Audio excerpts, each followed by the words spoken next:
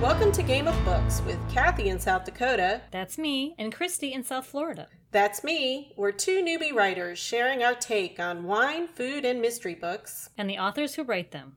Join us for the fun. Welcome to the Game of Books podcast, Corks in Conversation with Nina Sadowski. Last week, we featured Nina's book, The Empty Bed, on our book club episode, and we loved this thriller, and now we're thrilled to talk with Nina herself. Yes, Nina Sadowski is an author, filmmaker, and educator. She has written numerous screenplays and produced such films as The Wedding Planner, which we all love. Her debut thriller, Just Fall, was published in 2016, and her Burial Society series launched in 2018 with a second book in the series, The Empty Bed, published on January 28th, 2020. The Burial Society series is in development for television. She is also the author of Convince Me, to be published August 4th, 2020.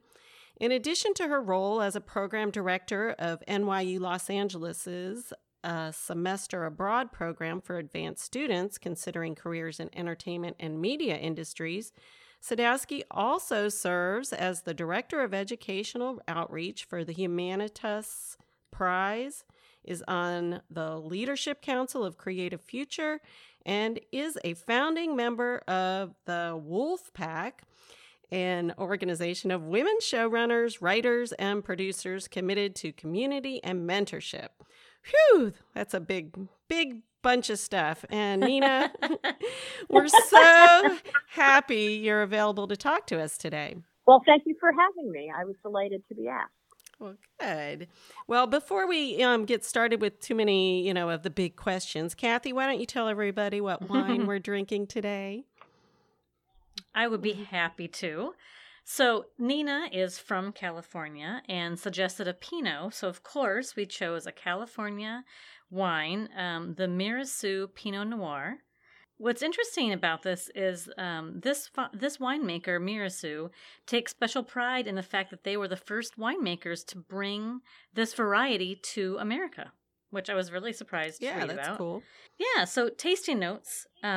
So it opens with notes of ripe red and black cherry, lush layers of fresh raspberry, strawberry jam, and pomegranate, balanced with hints of oak and vanilla. Light-bodied and bright, it's rich in heritage, and, here's our tagline, it's easy drinking deliciousness. Oh, okay. I think I'll be the judge of that. Let me have a sip and I'll tell you. Take a drink and let us know. Yes, I believe that was easy drinking deliciousness. So I will say, this is perfect for our conversation today with Nina, because Mirassou says that they rely on determination, optimism, and a love of craftsmanship in their winemaking, and it sure sounds like what a writer would have to do as well. So, very good connection there, Kathy. Thank you. All right, so we get started on some questions. Are you ready, Nina? I am ready. Okay. So, as we've just mentioned, you've had an amazing career in TV and film industry, and you started as an entertainment lawyer and then took on producing, directing, and screenwriting. So we're thinking, obviously, you're busy and you had multiple ways to tell your stories from your imagination, but what made you decide to add novel writing to this list, and how in the world did you do it? Okay, so I'll be really candid about this. I started my first novel, Just Fall, out of a very low place for two reasons. One was professional, and that was after years of being a pretty successful first lawyer, then executive, then creative in film and TV. I felt increasingly marginalized. I felt increasingly too old and too female to be in the room. Oh, wow. As a result of that, and it is an ageist, sexist industry, as a result of that, I really began to lose my love of craft. And that was sort of making me sick, because I love writing. Even when I've worked not as a writer professionally, I've always written as a way of processing my feelings about the world and myself and other people. And so the fact that I was starting to hate writing because I felt so depressed about being overlooked or marginalized was really hurting me. And so writing a book had always been on my bucket list. And when I started, I said, all right, I'm just going to commit every Sunday to working on a book. And I have no expectations. It's just for me. It's for me to reclaim my love of writing. And I didn't even tell people I was working on it because I didn't want people saying, oh, how's that novel coming? And me having no answer, right? Yeah, that is a very good idea. So I just kept it completely private. And then when I had a draft, I mentioned it to a few friends and they were like, you wrote a book. When did you do that? And I said, well, it took me 18 months, which it did, the first one, 18 months just working on Sundays and occasionally when I had a little slice of inspiration. But, and so when I did finish, and the other thing that was actually happening to me at that time was that I had just gotten remarried and had blended a family, and that was not going so well. And what I had thought was going to be this beautiful fairy tale second chance felt very fraught because of the anger in particular of one of my stepkids. And so that first book, which is about a woman who discovers on the night of her wedding that her husband's a contract killer, and she's told she has to go to the Caribbean and kill someone in order to save his life, is, of course, not about me at all, but also entirely about me. I was just going to say, So there I was feeling like fragile in my marriage and fragile in my career, and writing has always been the thing that made me feel strong, and so I just wrote this book. And then when I was done, I gave it to a few friends, and quite honestly, I was astonished by the response. People said, you need to get a literary agent, made some introductions, and within 3 weeks, my agent sold it. I had an agent, and she sold it at auction to Random House. Wow, so that's awesome. I knock wood all the time. I've been at a lot of conferences where people, say I had 72 rejections before I published. And I had a book rejected. So, well, there you go. People hate me. Yeah. That's okay. We'll take that.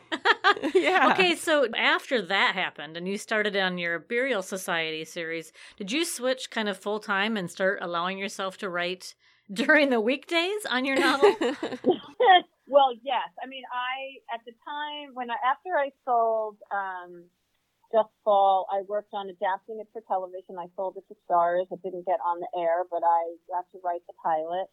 And I was still teaching then at USC. I've been an educator for the last 12 years. That's been a part of my life as well. I did 10 years at USC in the film school there. And now, as you said in my bio, I run NYU Los Angeles. So I was still doing the educational part of my life, and I was adapting the pilot. But now I had a contract for a book with dates. Right, and checks attached. It wasn't speculative, When I delivered, got money. Money is always a good inducement, money and investment.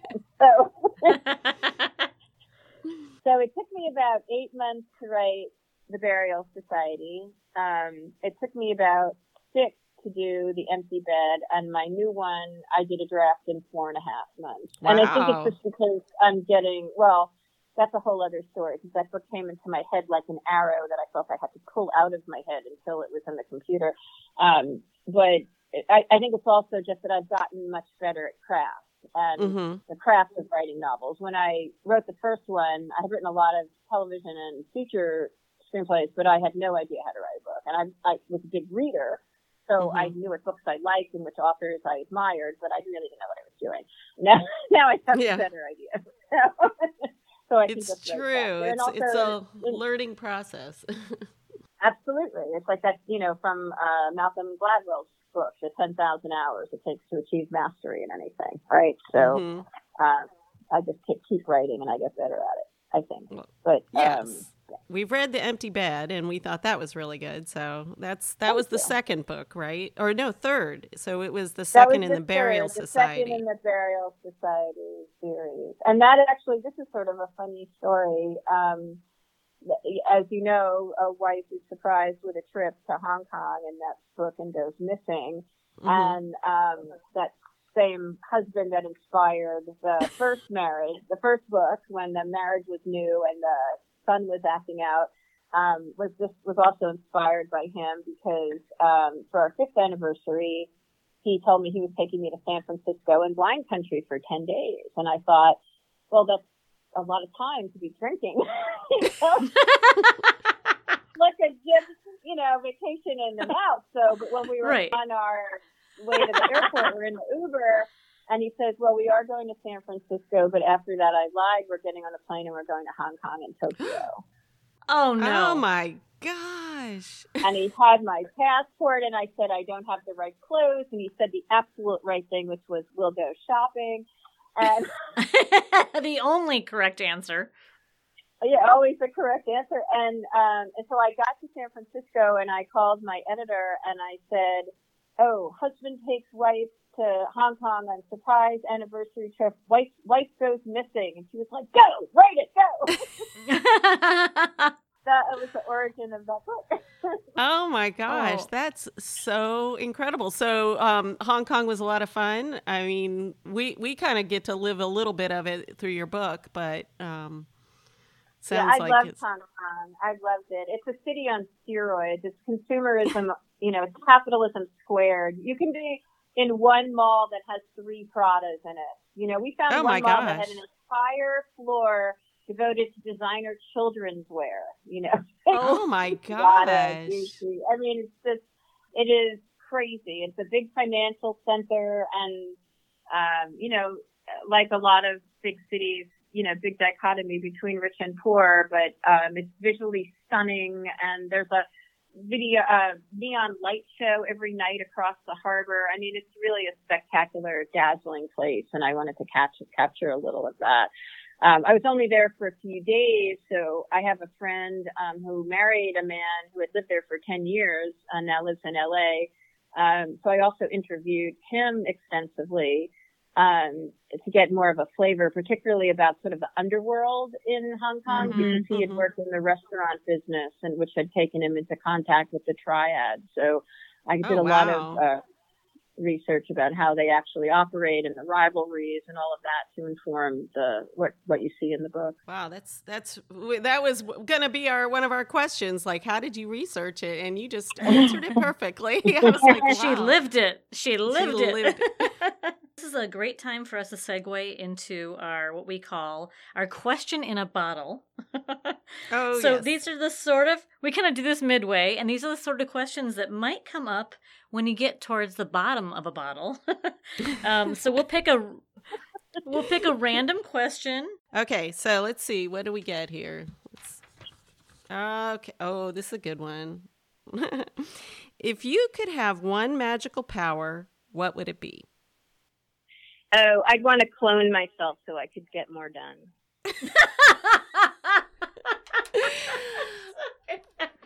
That's a good one. There's not enough time in the day. If there was more of me, I could do more. That would be the perfect thing. I'd probably want to reunite into one body at the end of the day, but if I could have like 4 of me, that would be good.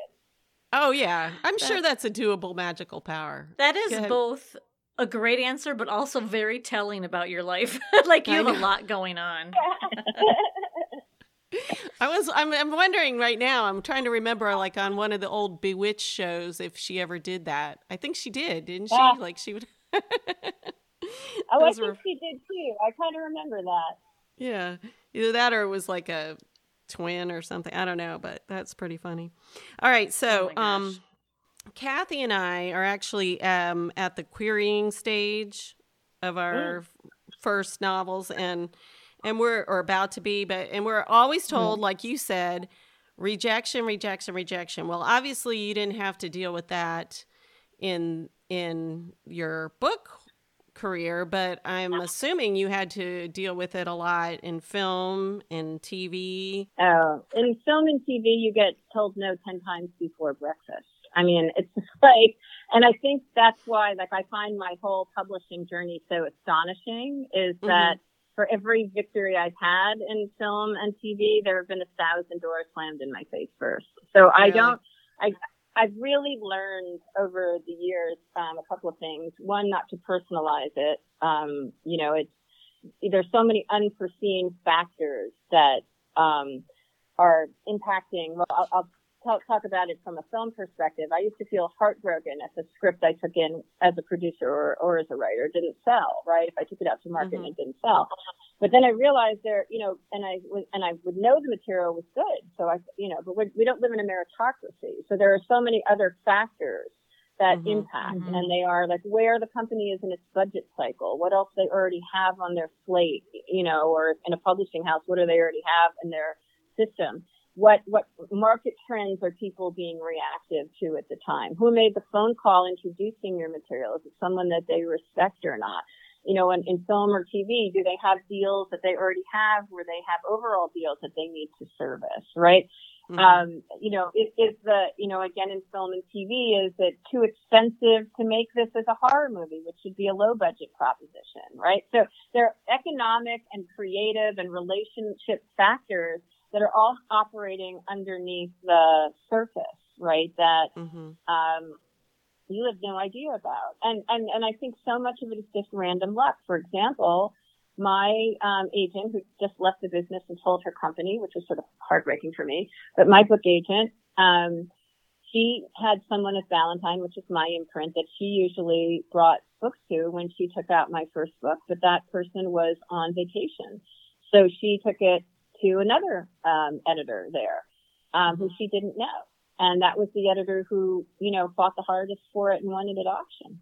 Right now, if she had brought it to her usual person, would I have gotten the same result? I don't know, because voice is such a particular thing, right? Right. Whether someone responds to your voice. So I think that, what I say all the time when I teach writing, is that you need talent and you need craft.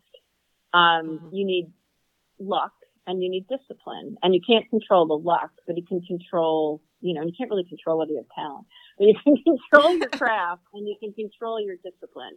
And I think actually the discipline is probably the most important element, because if you don't have something written, you have nothing to sell. Right. Yeah, that's a hard road, though. I mean, I can't imagine. We must have very strong convictions to put up with all the rejection, and to understand all those, ins and outs. I mean, that would break most people, if you had. Well, I mean, I think it's this. I think by having the information, by understanding more of the system, it took some of the personal rejection out of it. Right? It made me realize that I don't have to take this personally. It's not about me. I mean, think about actors, for example. They're sized up the minute they walk in a room and rejected, right? And it's sometimes because they just don't have the right look, or they're not the ethnicity they want, or they're not the right age, right? And it can be so many different things. A vibe, right? It can be so many different things.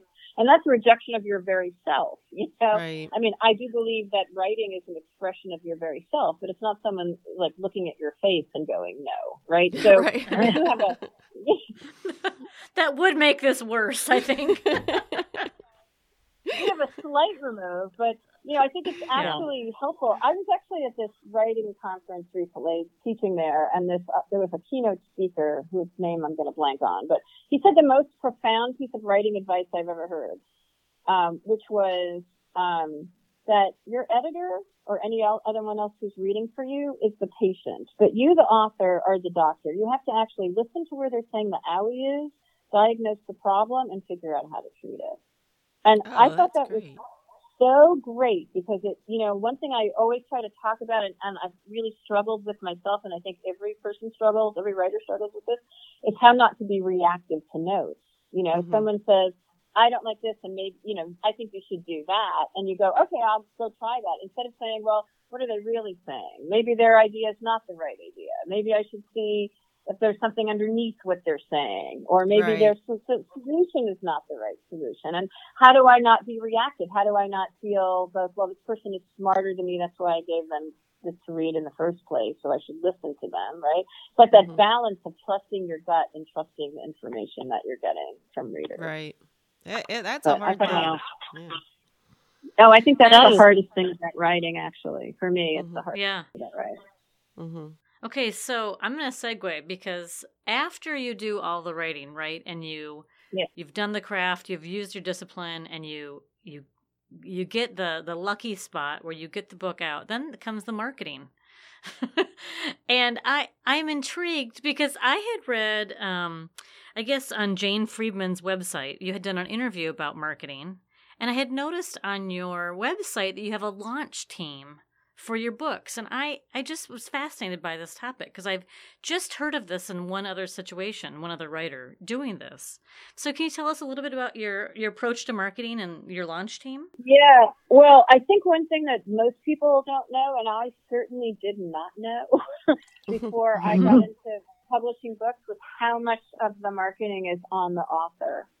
So I've tried all different kinds of things, some of which I spoke about. I mean, the thing I did for Jane, the Q&A I did for Jane was more about pre-orders specifically. But for example, I got a friend from high school to donate a trip with the Burial Society to Paris and one for the Empty Bed to London. He runs an online travel company, right? So this is, the power of high school friendship, right? He donated trips for both of these. As a result, I just got the results of the one we did for Empty Bed today. We gave away a trip to London. That just closed on Thursday. Oh, darn. I was going to say, I got to put in for that. 18,500 people. Wow. Oh, my. So that's a lot of eyes looking at my book cover, right? And almost 3,000 of them signed up for my monthly newsletter. Great. Which grew my newsletter, by a big chunk, which is, part of my goal. I have, I do a monthly, it's called Dispatches from the Cheerfully Dark Mind of Nina Sadowski, because I write really dark things so that I'm a very cheerful person. And, it has several components. I do recommended viewing and a section called Ripped from the Headlines, which is just the weird news that amuses me. And I've always done Hollywood Decoded, where I've answered questions about Hollywood. But I'm also adding a new tutorial where I'm going to be giving sort of mini writing tips and seminars through the newsletter. And I'm trying to grow that partly because I feel that having taught for 10 years has really codified my own beliefs and understandings about my own process, because I have to teach other people how to do it. So I have a lot of systems now and a lot of, and I've not just taught at USC, but at, novel writing conferences all over the country. And so I want to share that knowledge, and also because I really believe in the power of literary citizenship, right? It's a beautiful thing in the world of books. In Hollywood, writers are taught to be in competition with each other, but book writers lift each other up, because if someone reads your book, it doesn't mean they're not going to read someone else's book, right? Right. People who read books read tons of books, right? And then there are the people who read one book a year. But the book buying audience is hungry for books. And so I love how communal and how much support there is, how people, for me and I have for them, have, read drafts or written quotes, supporting blurbs or whatever.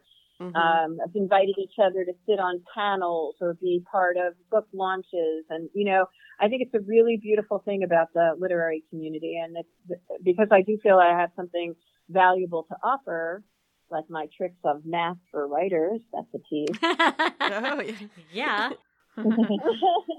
Because I hate math. But so, I feel like so I'm just starting this, and that's going to launch along with a brand new website in the next couple of weeks. Wow, that's exciting. Well, we'll definitely put the links on our website for that. Oh, cool. For sure. I'll send you the information. But that takes a lot of work. I mean, what you're describing that's another big piece of this puzzle. Oh, okay. So you're talking about the marketing. There were so many things I've done. I've designed swag and distributed it. The most popular thing was lens cleaners I did with the book cover. Yes, I have one of those. I got it at Thriller Fest. Yes, I did. Oh, there you go. Okay, right. So I love it. Inexpensive to produce, something that people look at. I went to a Thriller Fest marketing meeting for writers, and they said that it takes 7 to 10 impressions to create awareness, convert that to interest, and interest to a sale. Wow. So that's when I began to think, what could I put the image on that people would see all the time, right? And it's the same reason you want to have, like it's the same principle sort of with social media, that you can, tweet something out 5-10 times, because different sets of eyes are just scrolling past it. What you want to just have is that image, right? Again and again. So, I was thinking, as a content creator, you want to keep it fresh, but as a marketer, you want to keep it consistent, right? Right. I've done a short story contest. I'm going to do another one of those. This was really fun. I did this with Burial Society, and people submitted 500 sort of flash word contests. But the subject was secrets, and I'm going to do one for Convince Me. The subject is going to be liars and lying. Oh, cool. That's awesome. Yeah. That's and then so great. I've also had to create a lot of social media posts, cards and content and lists to put out there. It got to the point this year where I hired a company that helped me organize some of that. They've been helping me with the redesign of the website, with learning how to bank social media, so I can pick a day and jam out, 6 weeks worth of stuff, bank it and schedule it. And then that's take great. It off Yeah. So I've had to start. I'm a very time efficient person, and I think that comes from being a producer, where time is literally money all the time. But I think that I had to sort of start treating Nina Sadowski more as a business this year, because the Empty Bed and the Burial Society are in development for television, and so I'm breaking the season for that. Are you are you writing the screenplays for that? Or, oh, wow, that's great. I am, yeah. But that's why you need a clone.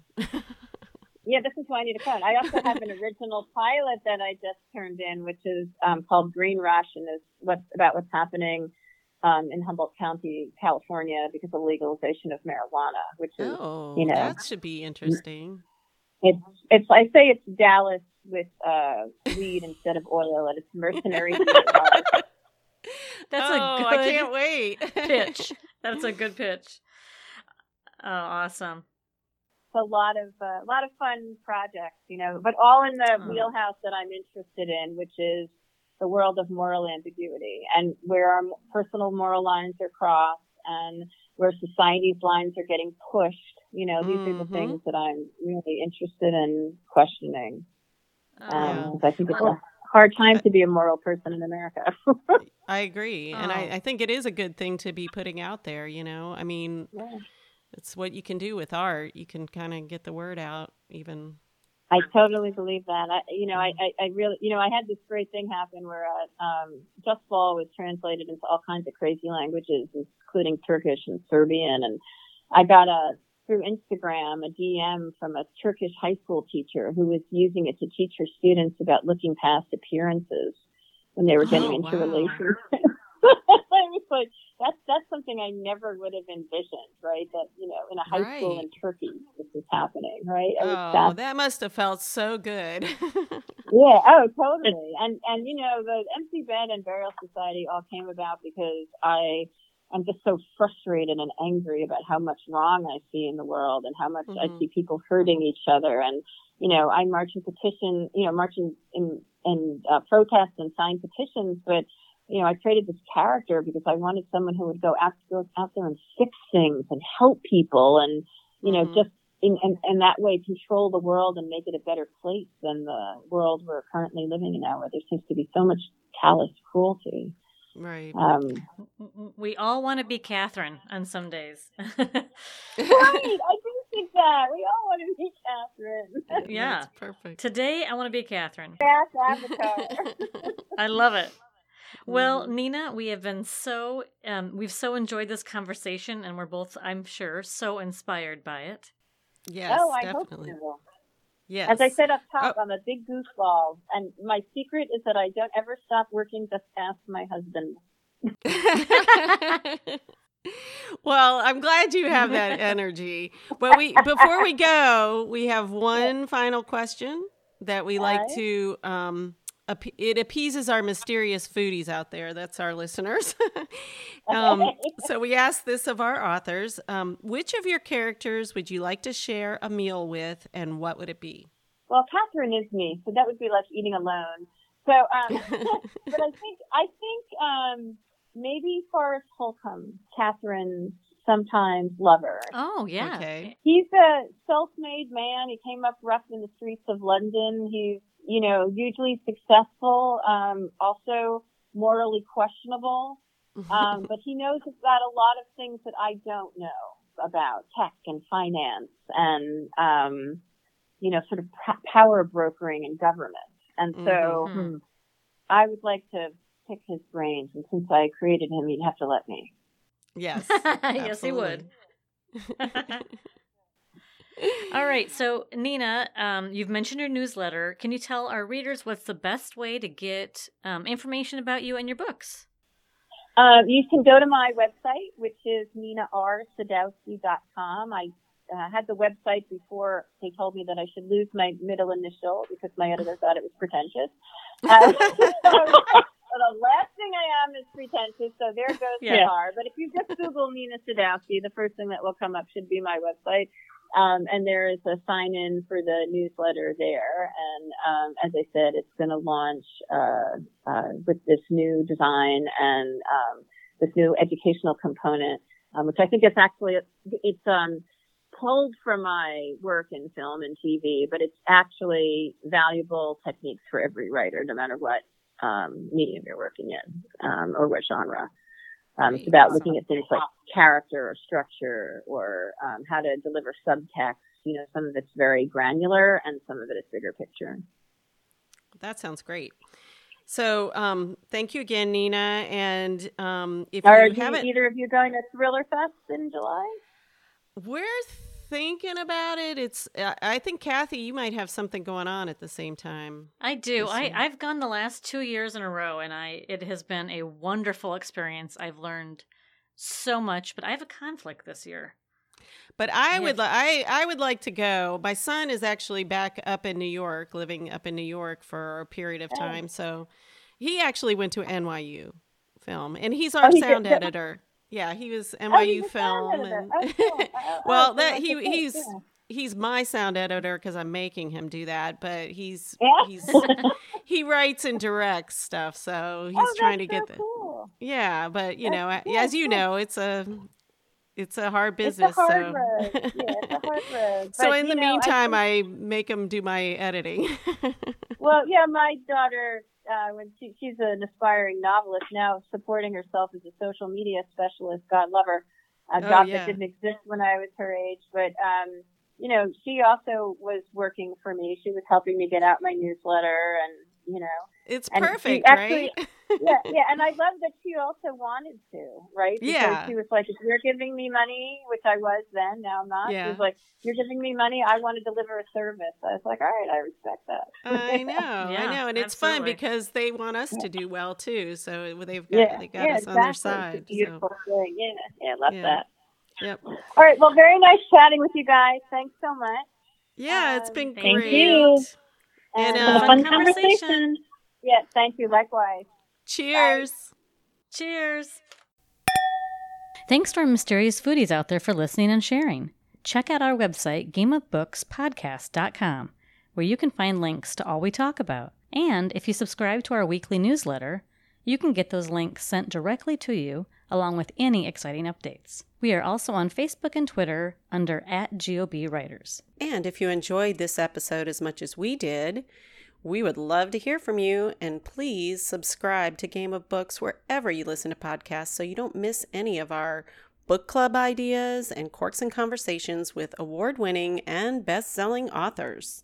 That's all for today's episode of Game of Books Podcast, where we share food, wine, and mystery every Friday morning, just in time for the weekend. This is Christy and Kathy saying thanks for listening. Bye, everybody.